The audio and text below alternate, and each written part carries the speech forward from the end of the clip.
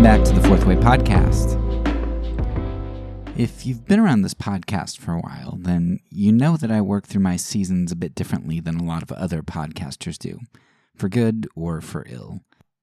On the positive side, because I start recording my seasons about a year out from their release, I'm able to shift around the order and make changes and additions to my original plans well in advance.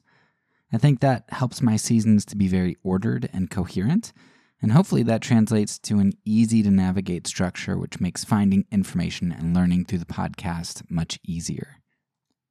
On the other hand, sometimes there are moments where I think to myself, oh man, I've totally screwed this season up.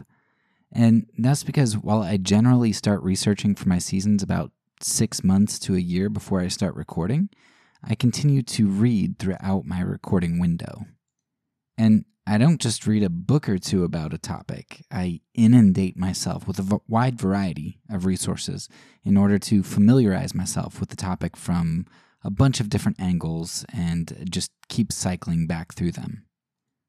Now, most of the time, I have a very clear picture of the topic before I kick off the season, and the 30th book that I read on the topic doesn't give me any new foundational insights, but rather just gives me more analogies or anecdotes to work with. But every once in a while, I'll be halfway through recording or planning my season when, bam, I get blindsided by a book that transforms my understanding of the topic at hand. At that point, I have to figure out whether or not I need to overhaul any previously recorded episodes, rearrange the season, or figure out how to incorporate this new foundational knowledge into the season. This episode is the 14th episode that I'm recording for this season on propaganda. So I am a good distance into the season, and I felt like I had a really solid grasp of propaganda up until now, and I still think that I do. However, I just finished a book that took my understanding of propaganda to the next level. After finishing the book, I deliberated on whether or not I needed to go back to the beginning and add some of this foundational information that I learned into my already recorded episodes.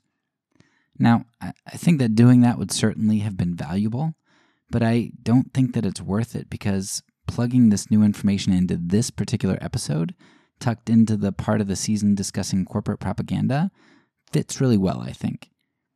As the book isn't really an overturning of any information that I presented so far, and as it's presented in the context of corporate propaganda, I think that dedicating an episode here in our section on corporate propaganda will do just fine.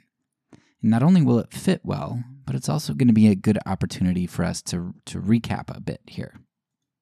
So what is this invaluable resource that I just read? It's titled How Propaganda Became Public Relations and is authored by Corey Wimberly.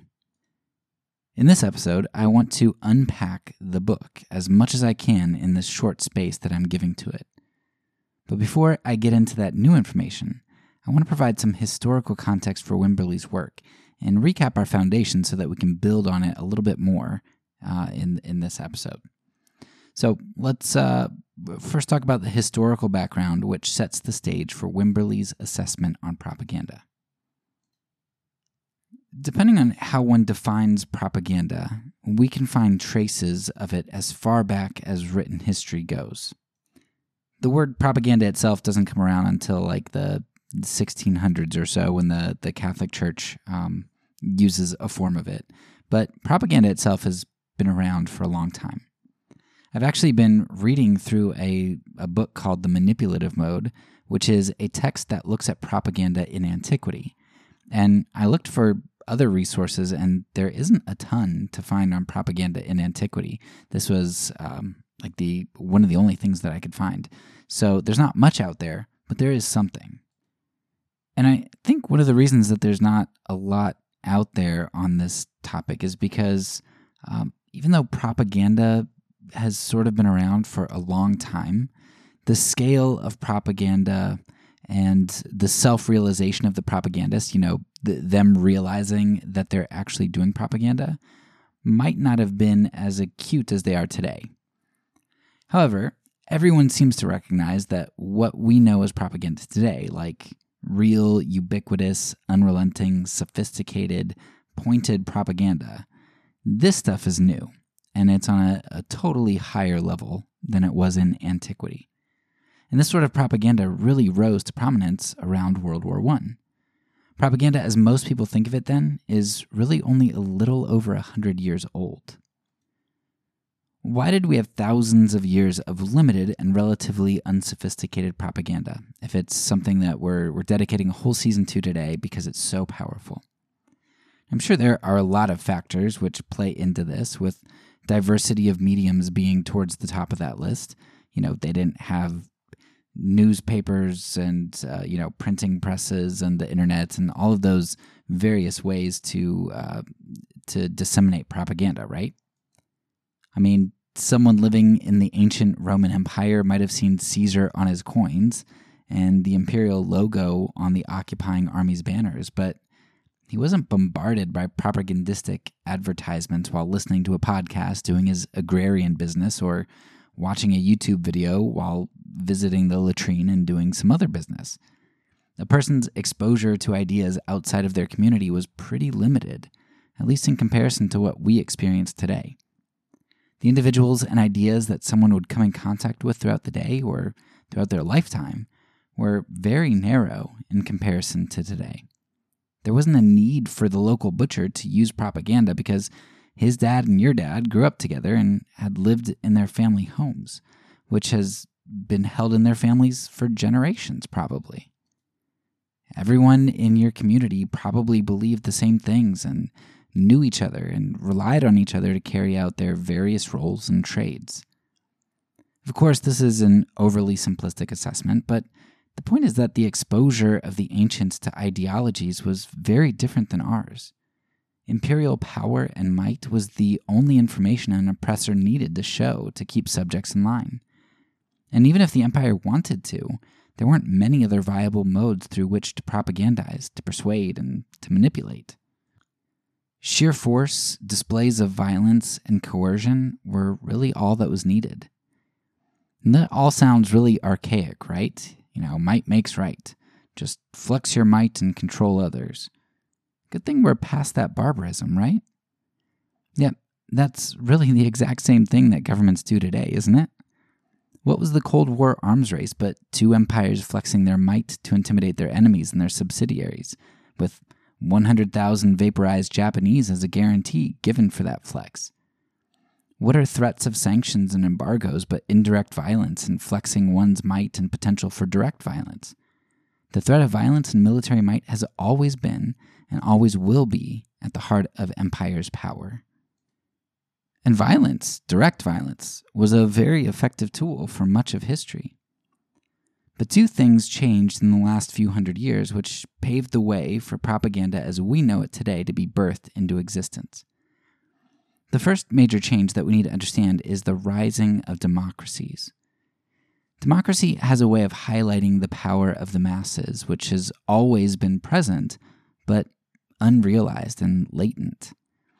David Hume brings this idea out well when he says, in an extended quote here, quote, "Nothing appears more surprising to those who consider human affairs with a philosophical eye than the easiness with which the many are governed by the few, and the implicit submission with which men resign their own sentiments and passions to those of their rulers.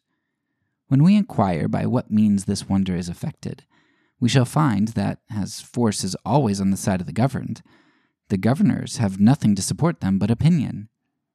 It is here, therefore, on opinion only, that government is founded, and this maxim extends to the most despotic and most military governments, as well as to the most free and the most popular. The Sultan of Egypt or the Emperor of Rome might drive his harmless subjects like brute beasts against their sentiments and inclination, but he must, at least, have led his Mamelukes or Praetorian bands like men by their opinion." End quote. So what was Hume saying here? Even dictators are subject to the consent of the governed, because if the masses rise up, the dictator is only one man or one woman. What are they going to do against the masses? The power of any leader relies on the consent of the masses. However, it's hard to see how power hinges on this consent in a system of extreme hierarchies, and where one is taught that they don't have a voice. They're just cogs in the machine. Democracies, however, have a way of highlighting individuality and choice within citizens. There is power to change that comes from the masses.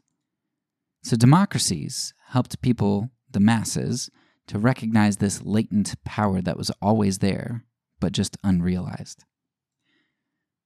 There's another change that we need to talk about before we discuss how propaganda has risen to prominence. About 170 years ago, Frederick Douglass identified this particular change that we need to talk about and the power of this change. And he did it in his famous speech entitled, "What to the Slave is the 4th of July?"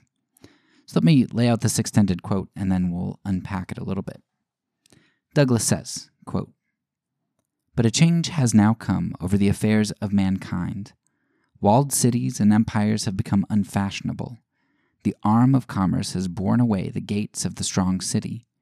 Intelligence is penetrating the darkest corners of the globe. It makes its pathway over and under the sea, as well as on the earth. Wind, steam, and lightning are its charted agents. Oceans no longer divide, but link nations together.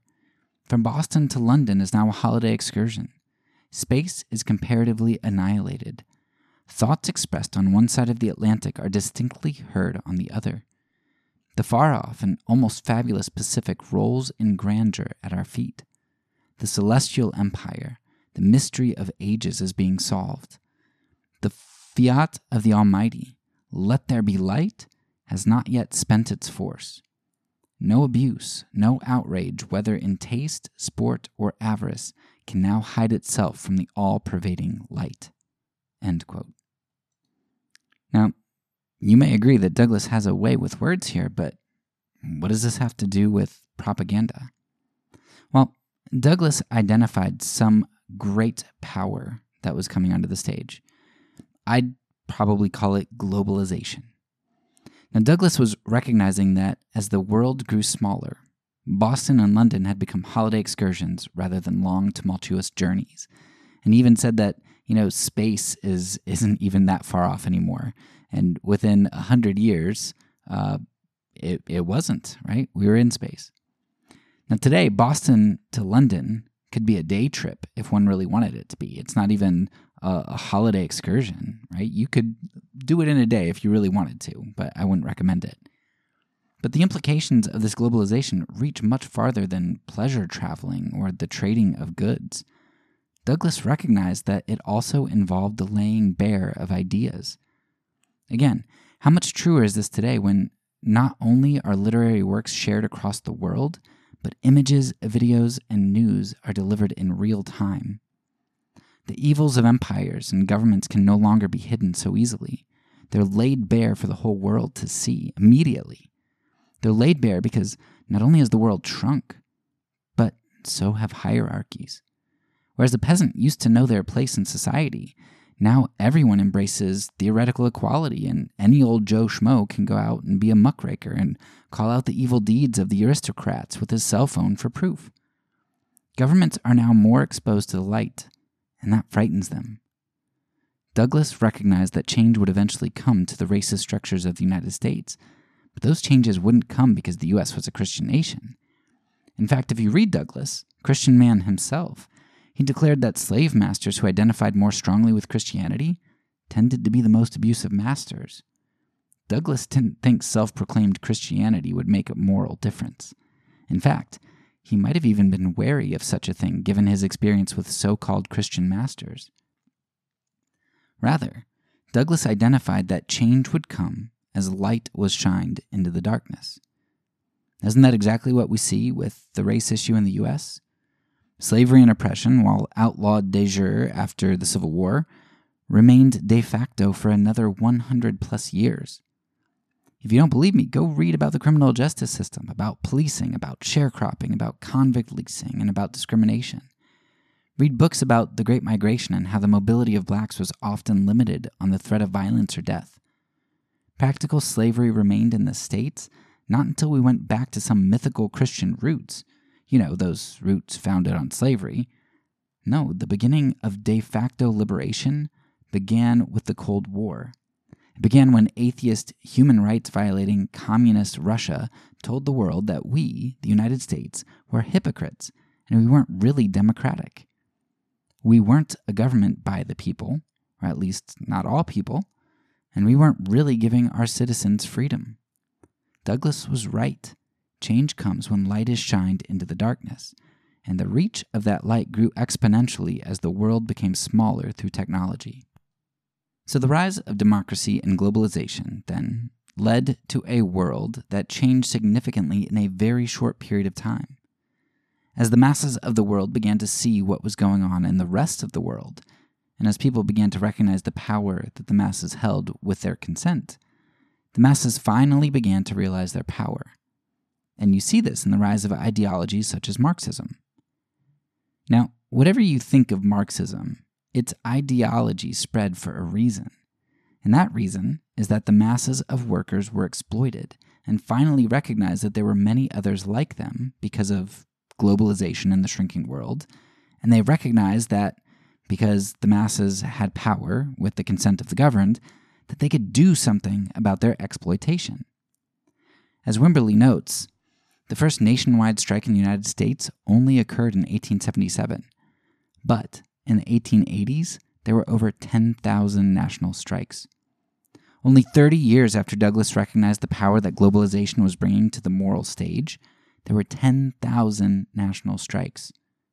The consent of the governed was being realized and was shifting power. With the ability of larger masses of people to be informed and to unite, those in power recognized that while violence may have still been a feasible means of maintaining control, its effectiveness was much less certain, and its costs were becoming much higher. By the end of the 1800s, businesses were beginning to see that workers were dissatisfied and uniting, and the businesses didn't like that one bit. Their general response was to resort to violence, and the state backed this up, sometimes by even sending in federal troops. But at the turn of the 19th century, propaganda arms of business started to arise because the cost of violence and the rising up of the masses was too great a threat to business. Whereas the role of government and the landed aristocracy, or big business as we'd call them today, used to be to keep workers in line through force, that option was becoming less and less viable. Propaganda's job now was not the suppression of peasantry, but rather the transformation of the working class into consumptive wage laborers and cooperative voters. Now, I suppose this was still really a form of oppression, just oppression through sedation. Propagandists were trying to opiate the masses. Marx may have said that religion is the opiate of the masses. I think that was Marx. It was somebody. But I would argue here that propaganda is the opiate of the masses. Sure, religion can be a part of that propaganda network, but propaganda is much, much bigger than just religion. Regardless of what this opiate is, the end result is the same. Whether you threaten or whether you drug, you create inaction in your victims. But when your victims begin to uncover the vacuity of your threat to violence, as they understand Hume's notion that power rests in the consent of the masses, then when you have to choose between the two, between violence or drugging, then sedation becomes a much more effective route to take. The dissatisfaction and uprising of workers coincided with industrialization and the rise of big businesses and concentrated wealth by the end of the 19th century. Wimberly notes, quote, "In 1904, just 80 years after the first modern laws regulating corporations, the largest 300 corporations controlled 40% of industrial wealth. As a striking example of the rapid and unprecedented rise of corporations, the gross annual income of U.S. Steel exceeded that of the U.S. Treasury by the end of the first decade of the 20th century." This legal transformation in the status of corporations also had social effects on the distribution of wealth. In 1860, there were 3 millionaires in the United States, but by 1900, there were 3,800. The year 1900 also marked the year in which 1/10 of the population came to own 90% of the wealth. This concentration of wealth in the hands of the elite and corporations meant that the size and the scope of business in the United States was akin to that of a state. With the budget of states, the propaganda campaigns that corporations could carry out were on a scale akin to that of the state. End quote. So, big businesses were threatened by the revolt of workers, which led them to begin using propaganda. And that coincided with the growth of big businesses when they were getting enough resources to be able to have large propaganda campaigns. Now, this is something that you can see a ton of if you start reading literature from the late 1800s to the mid-1900s. There are all kinds of strikes going on. Government interventions, killing, burning of workers' homes, all kinds of violence being done. Upton Sinclair, in his book The Brass Check, talks about the propaganda of business and news outlets skewing stories in favor of businesses and government against workers. But right after Sinclair wrote his work, which was immediately following World War I, the propaganda shift began to take place. Corporations, relatively new entities, or at least newly benefited due to the changing legislation which now favored rather than discouraged them, corporations began to create, through propaganda, a populace who was more favorable to them and more reliant on them. You draw more flies with honey than with vinegar, as they say. For instance, Wimberly points out that people at one point were really independent, but they became very reliant. As an example, he says that in 1850, 95% of the goods that the average American used were self-manufactured and 5% purchased. But by 1950, the equation was more than reversed. And as Wimberly notes, quote, mass production requires stability, so propaganda creates consumers, voters, and governments for stable environments. End quote. So corporations, recently endowed with large quantities of wealth, more disproportionate than it had ever been before, size of states, granted new legislative powers, we're now shying away from violence and starting to sedate the masses and creating them to be a populace of consumers. Now, at this point, somebody might push back and say something like, well, okay, yeah, so consumers were created out of this. But, there's also a lot of good that came out of this propaganda. We won World War I, which maybe the good guys aren't so clear in that fight. But it also helped us win World War II, right? We had propaganda campaigns that against Germany and to get soldiers and volunteers and stuff, right? So, propaganda was used for good things. And, reading the book called C.D. Jackson about this guy named C.D. Jackson during Eisenhower's administration, it talked about his use of propaganda, which was actually, you kind of walk away thinking, okay, propaganda was good in that situation because Jackson was kind of pitted against Dulles, and Dulles was this hawkish guy who wanted to just nuke everything. He reminds me kind of MacArthur and, his gung-ho attitude. But C.D. Jackson was like, no. Let's use propaganda. Let's not nuke everything. Let's try to kind of resolve this low key. And so you're like, man, propaganda might have kind of saved the world there, right? So maybe propaganda isn't so bad. Why are we so against it? Now, we'll get to some deeper reasons on why we're against propaganda in this episode, but the first thing that we have to remember is what David Graeber showed us about power, that, there are three forms of power. You have violence, information, and charisma. Now, it might be true that government and business have seemingly reduced violence through the use of propaganda, but that's not because these institutions aren't violent or aren't ready to do violence to maintain control. The only reason they're not doing violence, if they aren't, is because they found another method of control which is more effective.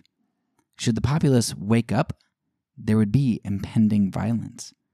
Propaganda isn't an alternative to violence, but rather a dam which holds the violence inherent to power back from its natural course that seeks to erode and destroy anything in its path. Propaganda is a disguise for violence. It's a facade. I think when we get to government conspiracies and propaganda, that might be made a little bit more clear. Because here in the United States, if you're not black, you probably think, the government's not too bad, right? Okay, we have some propaganda, but we're not a totalitarian state like some of these other communist countries were countries with dictators. Okay, I mean, so we have like most of the world's incarcerated population, but by and large, for me, a white middle class guy, there's no violence. I don't have to fear any violence. But when we start to get into government conspiracies and not even conspiracies, like just true things that happened that go through Congress and stuff that anybody can track down as true, what you're going to see is that there's a facade in the United States. I'm not touched by violence because of propaganda, but as soon as you go into other vulnerable groups outside of the United States, and you look at the Banana Republic, you look at Haiti, Cuba, you look at all kinds of places, the United States has no problem using violence. It's a whole lot more cost effective, and it's easier for them to do. So this propaganda doesn't mean that the government isn't violent. It just means that they're able to control us in some other way that they deem more productive. And as an American citizen, as a white middle-class citizen, I also do have to remember that propaganda doesn't work for certain sections of the populace in the United States, and violence is levied against those people too. So, propaganda is just a mask for violence. That's the point. To close out this section, I want to share a quote from Wimberly here that I think is important in helping you, because at this point maybe you're like, I kind of get that there are issues with propaganda, but I still don't think it's all that bad. But I want to give you a quote that I think should smell very bad to you. When you get a whiff of it, you should be like, oh, that stinks. Like something's up here. And hopefully that will open you to hearing the rest of the argument and the rest of the discussion of Wimberly's book here. So listen to Wimberly's quote here.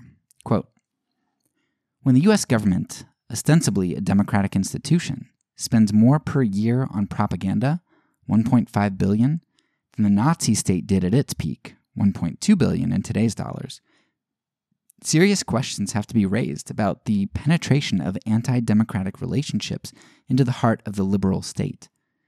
Further, when the propaganda budget of the U.S. government, already 20% larger than that of peak spending of the Nazi regime, is dwarfed by the $202 billion corporation spend on propaganda within the United States in 2016, it raises questions about the health or even the existence of civil society. Over 1 year, corporations spend more than 168 times what the Nazis ever did on propaganda." End quote. So register that here. The U.S. government spends 1.2 times more on propaganda than the Nazi regime did, and corporations in the U.S. spend 168 times more on propaganda than the Nazi regime did. Now I have to ask myself a question then. Are we really as free as we think we are? And if we think we are free, is it really us who think that? Or is that somebody putting those thoughts in there and thinking that for me? Now we'll get to that question of freedom later, but I don't want to jump there quite yet. I want to meander there by taking a look at how propaganda functions in corporations before we continue our journey. We've covered a lot of content in regard to propaganda this season because it's an extremely complex topic. But in regard to this episode, I want to highlight two specific concepts, the first of which we've already covered a number of times, but it's extremely important to reiterate. First, you need to understand, especially as we talk about corporate propaganda, that propaganda is not about lies. While propaganda may sometimes utilize lies, and especially deceit, it is actually the most powerful when it avoids those pitfalls. I think Wimberly points this out beautifully when he says, quote, "Propaganda does not so much lie to consumers as it aims to swap epistemological regimes. It does not so much repress desire as transform it." End quote. What I think Wimberly is saying is that the best propaganda doesn't lie, but rather gives you a different lens to filter everything through. Rather than tell you that your desire for financial stability is bad, it fosters a desire for material goods that supersedes your desire for financial stability. Get that credit card. Max it out. What is particularly insidious about this changing of filters or lenses is that because we maintain our own personal lens alongside the propagandist's lens, we often delude ourselves into thinking that we're free from propaganda while simultaneously doing what the propagandist wants. Wimberly explains this concept in what I think is the most powerful part of the book. He highlights something so well, something that Ellul and other propagandists understood, which is that propaganda is about fostering actions, not beliefs. Propaganda doesn't care about belief if it can elicit actions without them. Listen to Wimberly explain this in a lengthy quote here. Quote, "Most individuals are quick to note that they are no dupes and harbor many suspicious and critical thoughts about propaganda. But, in trying to evaluate the impact of propaganda, it has to be remembered that propagandists have almost no interest in the individual. Propagandists focused on mass subjectivities, human beings and their collective social relationships and actions. It is perfectly possible that an individual might feel as an individual that she is critical and little impacted by propaganda. After all, does not she know that it is all smoke and mirrors? However, what we are judging is not what the individual thinks, but what the public does. An individual may think whatever she wants, but if, in her collective actions, for example, as an 18 to 34-year-old television watcher, an automobile consumer, or a corporate or university worker, she acts in the collective fashion the propagandists create, for example, watches the television, buys a nice mid-sized SUV, or completes the university administration mandated course assessment work, then what do the rebellious thoughts of the individual matter to the propagandist who is measuring TV viewership, automobile sales, or how well a university serves its core customer base? Put otherwise, the propagandist seeks to forge mass subjectivities, which it calls the public's, to carry out the conduct their clients want, not to focus on the beliefs of individuals. Very frequently, propaganda is described as a manipulation for the purpose of changing ideas or opinions. That's completely wrong. The aim of modern propagandists is no longer to modify ideas, but to provoke action. If the terms of mass subjectivities, large groupings of psychologically bonded individuals, give no room for those individual rebellions to crystallize into collective social action, but instead reliably lead to the conduct corporations want, then one can perfectly well feel as an individual untouched, critical, or even radicalized, but nonetheless still remain massively governed. In fact, isn't it all the better that individuals believe themselves ungoverned, critical, and unaffected if that results in complacency and lack of motivation for action?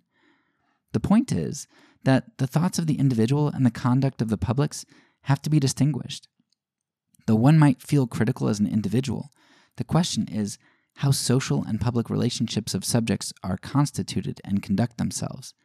If a radical still buys the dress, movie ticket, or the 12-piece dinner set, what does it matter that it is a radical who buys it when there is no room for that radicalism to manifest itself in the public? Propagandists would tell us that the appropriateness of the language of subjectification versus modification has to be the judge at the level of the conduct of the public, not at the level of the thoughts of the individual. End quote. Now that is a super long quote, so I will make sure to put that in the show notes for you so you can go and chew that over multiple times if you need to. But let's unpack that here just a little bit. I love how Wimberly says it, What does it matter if you have these radical beliefs, but you still buy the dress? Who cares if a radical buys the dress? You bought the dress. You did what the propagandist wanted you to do. They don't care what you believe. And in fact, if you think that you're your own person and do what the propagandist wants, what do they care? That's actually better, because you think you're your own person when you're really the propagandist's slave, right? If we say we don't believe what the propagandist is saying, and we even say, "Oh, we see you. You think you're tricky, but we see right through you, smoke and mirrors." Yet we do what the propagandist is trying to get us to do. Do we really believe what we say we believe? Or does our action prove what we truly believe? Does it matter if we believe something if we don't act on it? Now, this question is perhaps the biggest question that we can ask this season.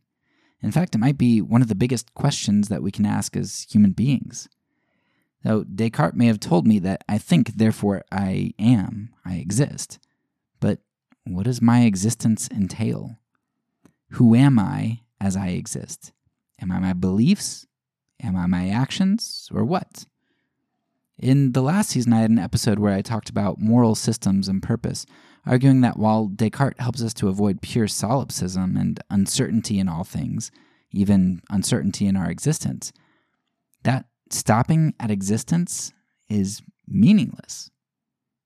Who cares that I exist? What does that lead me to? So I argued that, I think, therefore I am entails a follow-up to provide us meaning. I am, therefore I act. That is what to be means. You act in the world. As living beings, our existence is expressed through actions, and these actions are evidences of our being and who we truly are. For the Christian, this is why our goal is not to convert other people in their beliefs, but to disciple others in actions, to be transformed, new creations. The Great Commission is to go into the world and to make disciples, communities of people who act a particular way. Of course, action is birthed out of belief, but like begets like, right? We had a whole season on means and ends. Means are concomitant with the ends. The means are the ends in the process of becoming, as I think the way that somebody put it. Actions and beliefs are entangled, intertwined with one another, and they are of the same substance. Dead trees produce rotten fruit, if they produce any fruit at all. So let's get back to propaganda here. While Wimberly doesn't use the word discipleship, I think a lot of what he discusses entails that concept. Wimberly frequently uses the word subjectivation, by which I think he means that we as subjects are formed by beliefs that we allow to lead us unto action, or whatever, just action apart from beliefs, or deluded that we believe something, whatever, but we as subjects are acted upon. So essentially, that's discipleship, right? Our subject part is being formed. That's discipleship. Wimberly argues that what propaganda in the modern age seeks to do is to form us, to disciple us into new creations fit for the kingdom of the corporation and the material economy, or, whoever the propagandist is. That's what they're trying to do, to make us fit to live in their kingdom. Wimberly says, quote, "Certainly Stanley's epistemological interpretation and Marcuse's ideological interpretation are both correct, insofar as propaganda does lie and repress. However, I will argue that these functions are subsidiaries of a much more threatening function of propaganda, its ability to shape human beings, body and soul and spirit, in the quest to produce the relationships that would sustain corporate growth. The stakes in misinterpreting propaganda are high. If you take propaganda to present a problem of belief, then the solution is to replace false belief with true belief. If you take propaganda to be ideological, covering over true human desire with false and destructive desires, then the solution is to recover true desire and to banish the chimera of the false. Both of these ways of interpreting propaganda place true belief or true desire as the untouched savior of contemporary life. The true remains present and unaltered, whatever the deceptions propagandists foment, and it is the critic's job to recover them. But if the aim of propaganda is to produce new subjects who will cooperatively and spontaneously adopt the wanted relationships with corporations, then there is no going back. The subject is not deceived, but transformed, and the task of combating propaganda will not be best conceived as a project of enlightenment, but of subjectivation. The future will have to be created by producing new subjects, and not through recovering what has been supposedly hidden, but is better described as lost. Without grasping the impact of propaganda, attempts to counter it are unlikely to be effective. End quote. So if what propaganda was trying to do was just straight out lie to us and tell us to view the world in a particular way, right? This is how you come to truth. Then all we need to do is just learn what's true, and we're good. And on the other hand, if the other view of propaganda has been, well, they're giving us these false desires, if that's what propaganda really is, then we just need to have the right desires, and everything will be good. And what Stanley is saying is that both of those things, okay, propaganda does lie and it does kind of work with desires, but the thing is, because a lot of propaganda is true, and we're going to find out works with true desires, it's not that we can simply just replace those things. We've been formed through true things. Propaganda, and in this episode in particular, corporate propaganda, seeks to form us into new creations. But how do they do that? Let me give you an example by exploring an age-old adage. Adage? I don't know. Is it an adage or... I don't know what you call it, but I'm going to call it an adage. You've probably heard the expression throughout your life, you can lead a horse to water, but you can't make it drink. Now, if that's commonly used in your repertoire of sage advice, I'm sorry to tell you, but it's wrong. You can make the horse drink, and you can do it pretty easily. All you have to do is put salt in its hay. Now, when you add salt to a horse's hay, you tap into the horse's natural physiology, and you create the desire for thirst.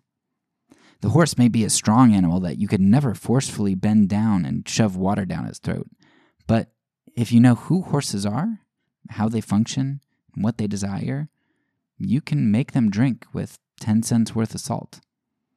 Propagandists lead us in the same fashion, not by lying to us and telling us that we need to drink water, there's water where there's not, and not telling us that, you really just need to drink soda, horse. No, they don't do that. They tap into the desires and needs that are already within us. Propaganda doesn't change our drives. It simply redirects them to the objects that it wants us to desire. Wimberly provides a great example of this.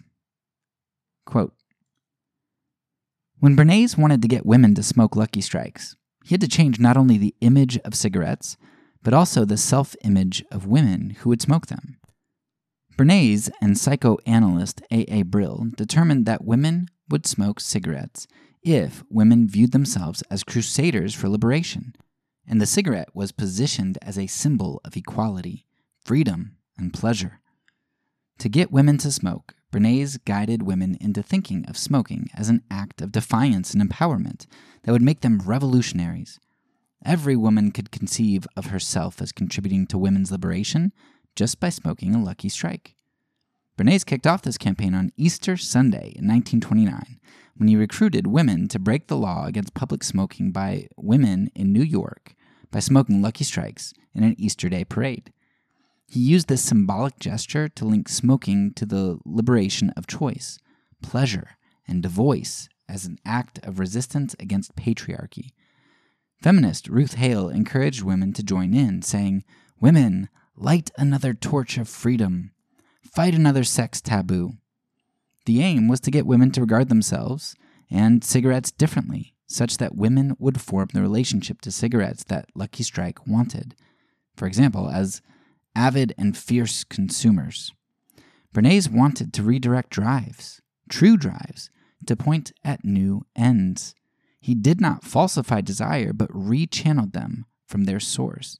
He created objects of desire as true as any by working with their unconscious source. End quote.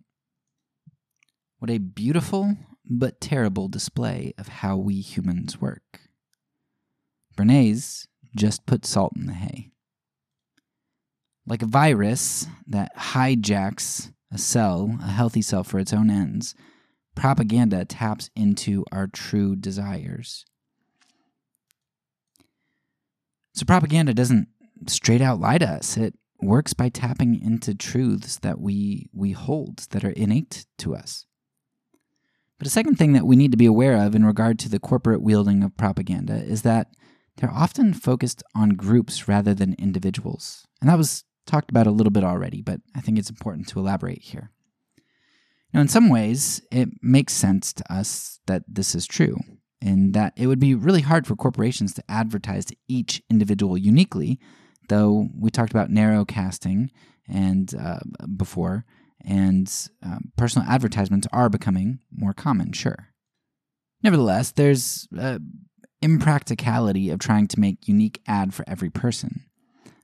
So corporations don't generally seek to perfectly individualize propaganda because propaganda is a sociological endeavor.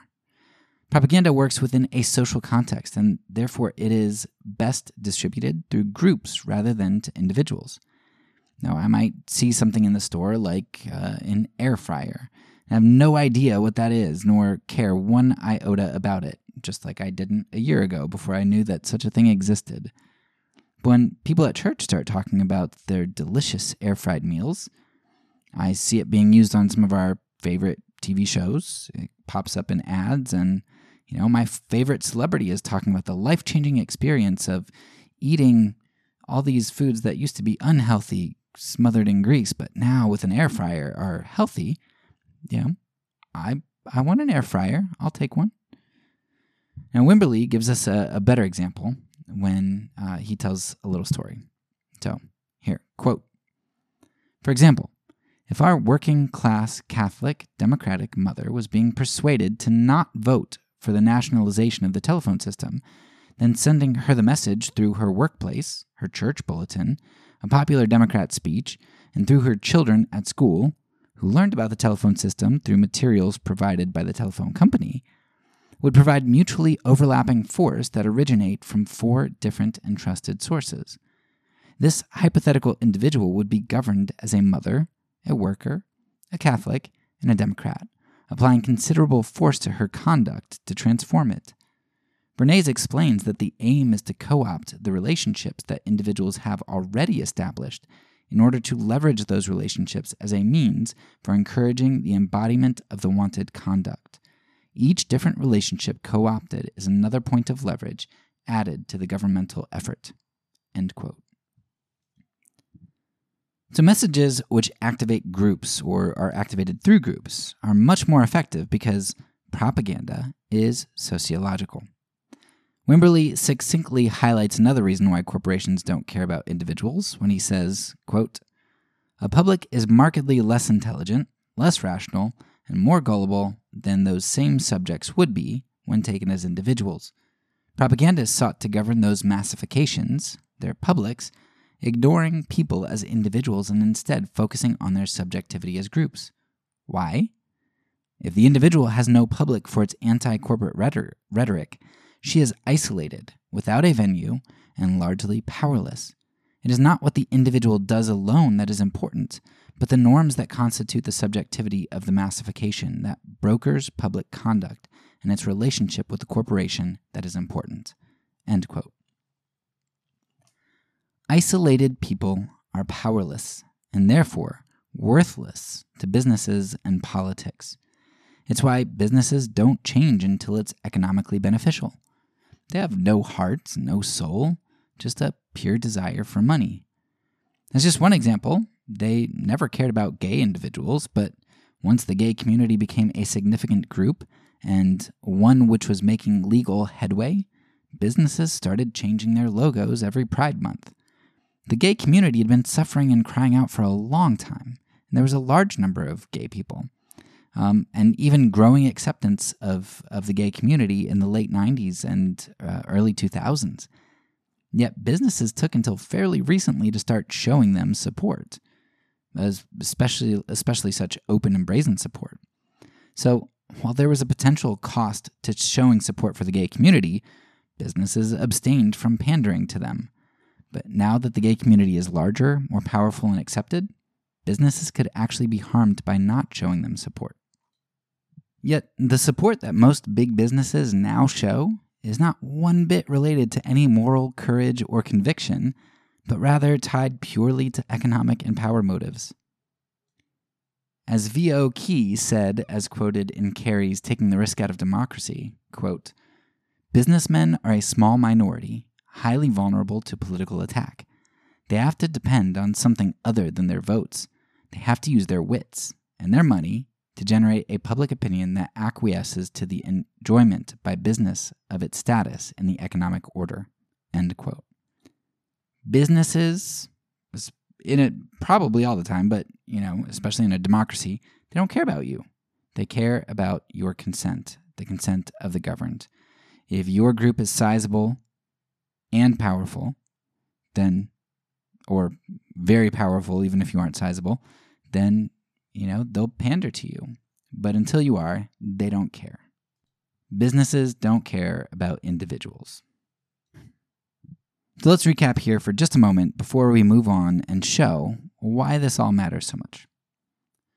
Corporate propaganda was birthed out of a need to control the masses who were rising up to fight injustice in the workplace, as well as to grasp at political power, a power which had significant implications for corporations. Up until the people recognized Hume's veracity on the power that they held, corporations were fine using violent force and coercion. But this became untenable as strikes and riots grew in size and number, exposing the injustice present in many corporations. Propaganda, then, became an option whereby corporations could preemptively gain the upper hand. Corporate propaganda views us as malleable subjects. It typically seeks not to lie to our faces, but to form us into the kinds of people who suckle from the teat of the corporation. We like what they give us. We are happy to work so long as we are sedated by our material goods, and that keeps us from digging too deeply into the system, asking too many questions, or pushing back too hard. This, by the way, is why the middle class is so important and why they're always talked about. The middle class is the buffer for the rich. So long as there is a large middle class who is happy enough with their slice of the pie, they're happy to prevent the system from changing and correcting the injustices both towards the poor in their own country, as well as injustices against those who are exploited across the ocean. So corporate propaganda seeks to shape us into good workers and good consumers, and it does this by accessing our natural desires and truths that we hold dear, and simply inserting its own ends as a fulfillment of our natural desires. It puts salt in our hay. And it does this not through implanting chips in our brains, but by going through social groups and institutions, televisions, movies, schools, churches, political platforms, etc. Propaganda, then, must not be understood as discourse or rational dialogue. Rather, propaganda are affirmations and statements made with the calculation that these affirmations will change the behavior of others subconsciously rather than rationally. In a nation where free speech is valued, many who dislike propaganda might still be okay with it because, that's what free speech means. We have to deal with ideas that we aren't comfortable with and don't like. But Wimberly argues that, quote, "Freedom of speech and liberalism were built on the assumption that each individual, upon hearing a statement, will process that statement reasonably, either agreeing or disagreeing. What the propagandists do might appear to be speech or even communication to liberals, but to public relations councils, affirmations are not arguments or even communications meant to be registered consciously.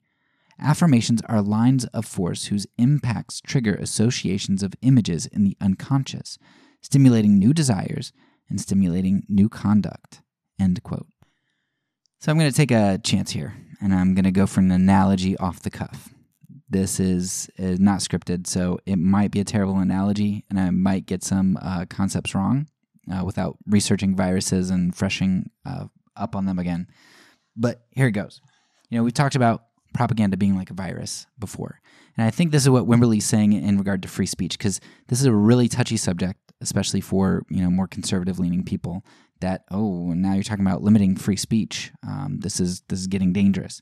But think of the cell and virus analogy again, right? When you have cells, they are able to discern what sorts of things they allow through the cell wall. Proteins and I don't know, all kinds of things. Lipids, maybe? I don't know. Cells let in a bunch of different things. So cells can discern what things they want to let in. And that's kind of like free speech. You say whatever you want, and it comes to my cell wall, and I am going to discern whether or not I let that pass through the cell wall and enter me, right? That's rational discourse. Right? I'm assessing ideas. And that's fine, free speech. Even if you have crazy ideas, I get to assess that and determine rationally whether it's true or not. What Wimberly is saying is that propaganda doesn't do that. It's force, it's affirmations, it's not rational discourse. It's like a virus. And what viruses do, some viruses at least, is they hijack cells. They hijack things, right? So imagine that you are a cell, and this protein, I don't know, whatever, comes to you, and really it's hijacked, or it's this virus disguised as a protein or something. And you're like, oh yeah, okay, I'll let that in. And you let it in, and now you're infected. Go back to the Lucky Strike example that Wimberly gave, right? Lots of good ideas there. Liberation for women against patriarchy, oppression, freedom, courage, all those wonderful, good, true ideas. Yes. And what happened was that Lucky Strikes cigarettes hijacked those ideas and came along with it, and entered the cell wall. People didn't rationally choose to buy cigarettes. They were propagandized to do that. So I'm not saying that I agree or disagree with restricting, the ability of corporations to say what they want to say or to use images. That's not really what I'm thinking about in this part of the discussion. Though I would say that I think treating corporations as individuals like the U.S. does, and even better than individuals, especially if you're an immigrant or something, I think that's dangerous and wrong. We already do restrict the speech of some corporations, particularly alcohol and tobacco, and determining some of the ways that they're able to advertise and where they can advertise. But despite where you land on this idea of censoring corporate propaganda, it's important to see that there's a huge difference between liberal discourse, argument, and ideology and propagandistic affirmation and manipulation. Now, I don't know if I'd want anyone to judge when that line is crossed, and I don't know how that judgment would take place. And it seems like lines could be crossed really quickly there if you start limiting images and speech, even of corporations. So that makes me very nervous. Like I said, I'm not offering solutions here. I'm just pointing out that it's really important to distinguish the way that propaganda works, and kind of covers itself by acting like it's, free speech and ideas and discourse and arguments, when it's really a virus. It's not liberal discourse. So what's the takeaway from this episode? Why did I think that this episode was so important? I think it's important for a few reasons. First, it's important to recognize the history of corporations in the United States. I think we're coming to recognize more the power that they really have with lobbying and all, but nobody seems to realize that this power isn't all that new. When you start looking at the history of big business, you recognize that they've always had significant power. They've often been extremely violent in conquest and suppression. They were terribly violent against strikers in the late 1800s. They were terribly unjust to their laborers when it was legal to be unjust and violent here in the United States. And they're still terribly unjust to their laborers where it's legal to be in other exploitable countries. And even here in the West when they can get away with it. Big businesses, as glimpsed in Smedley Butler's book War is a Racket, have caused millions of deaths and the destabilization of governments around the world in order to control resources and prices. And wars continue today for big business, particularly oil. It's far too easy for us to play on our iPhones and feel as though companies like Apple are benign because their personnel are so nice and their products are so fun and their advertisements are so pretty. But big businesses only seem that way because we're not as exploitable here in the West, and we don't face their oppression firsthand. And also because we buy into the propaganda. So long as the money is in control and the consent of the governed is behind them, they play nice. But go read about business actions prior to 1920 or so, and you'll see what happens when they don't get their way. Should propaganda begin to lose its grip on us, and we wake from our stupor, there would be hell to pay for those who control the money, and therefore the power. So this episode is vital for us to see that we are getting into the big league propaganda here. This stuff has worldwide application and deals with extreme power structures. The tendrils of corporate propaganda are insidious. They're ubiquitous.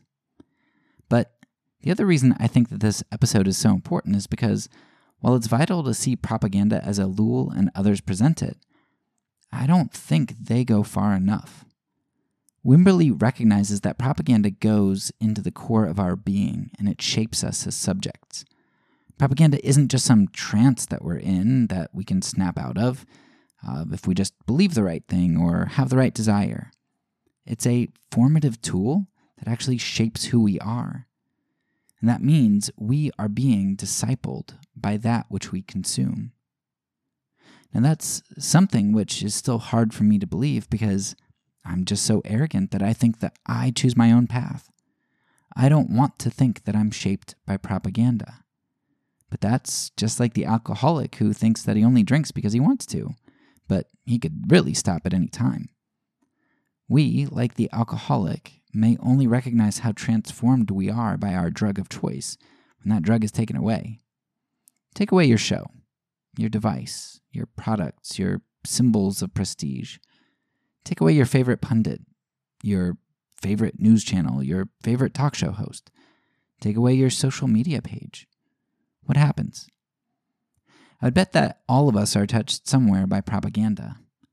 We've been formed and transformed to be something that we deny that we truly are.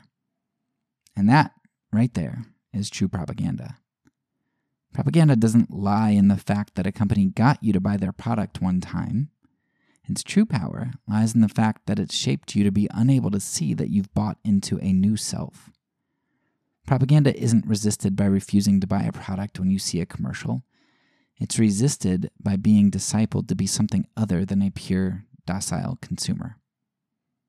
Hopefully this episode has been helpful for you to see into the depths of propaganda. You're going to want to keep this lens on as we trek further into the season. As I sign off, I want to leave you with a quote from Borstein, taken from Alex Carey's Taking the Risk Out of Democracy. Quote, Americans have come to think that our main problem is abroad, how to project our images to the world. Yet, the problem abroad is only a symptom of our deeper problem at home. We have come to believe in our own images, till we have projected ourselves out of this world, so that now, in the height of our power, we are threatened by a new and peculiarly American menace. It is the menace of unreality. We risk being the first people in history to have been able to make their illusions so vivid, so persuasive, so realistic, that they can live in them. We are the most illusioned people on earth, yet we dare not become disillusioned, because our illusions are the very house in which we live. They are our news, our heroes, our very experience. That's all for now. So peace, and because I'm a pacifist, when I say it, I mean it.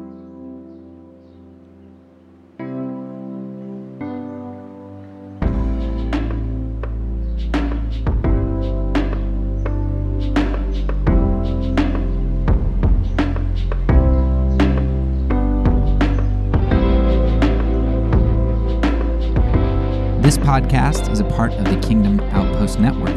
Please check out the links below to find other great podcasts and content related to nonviolence and kingdom living.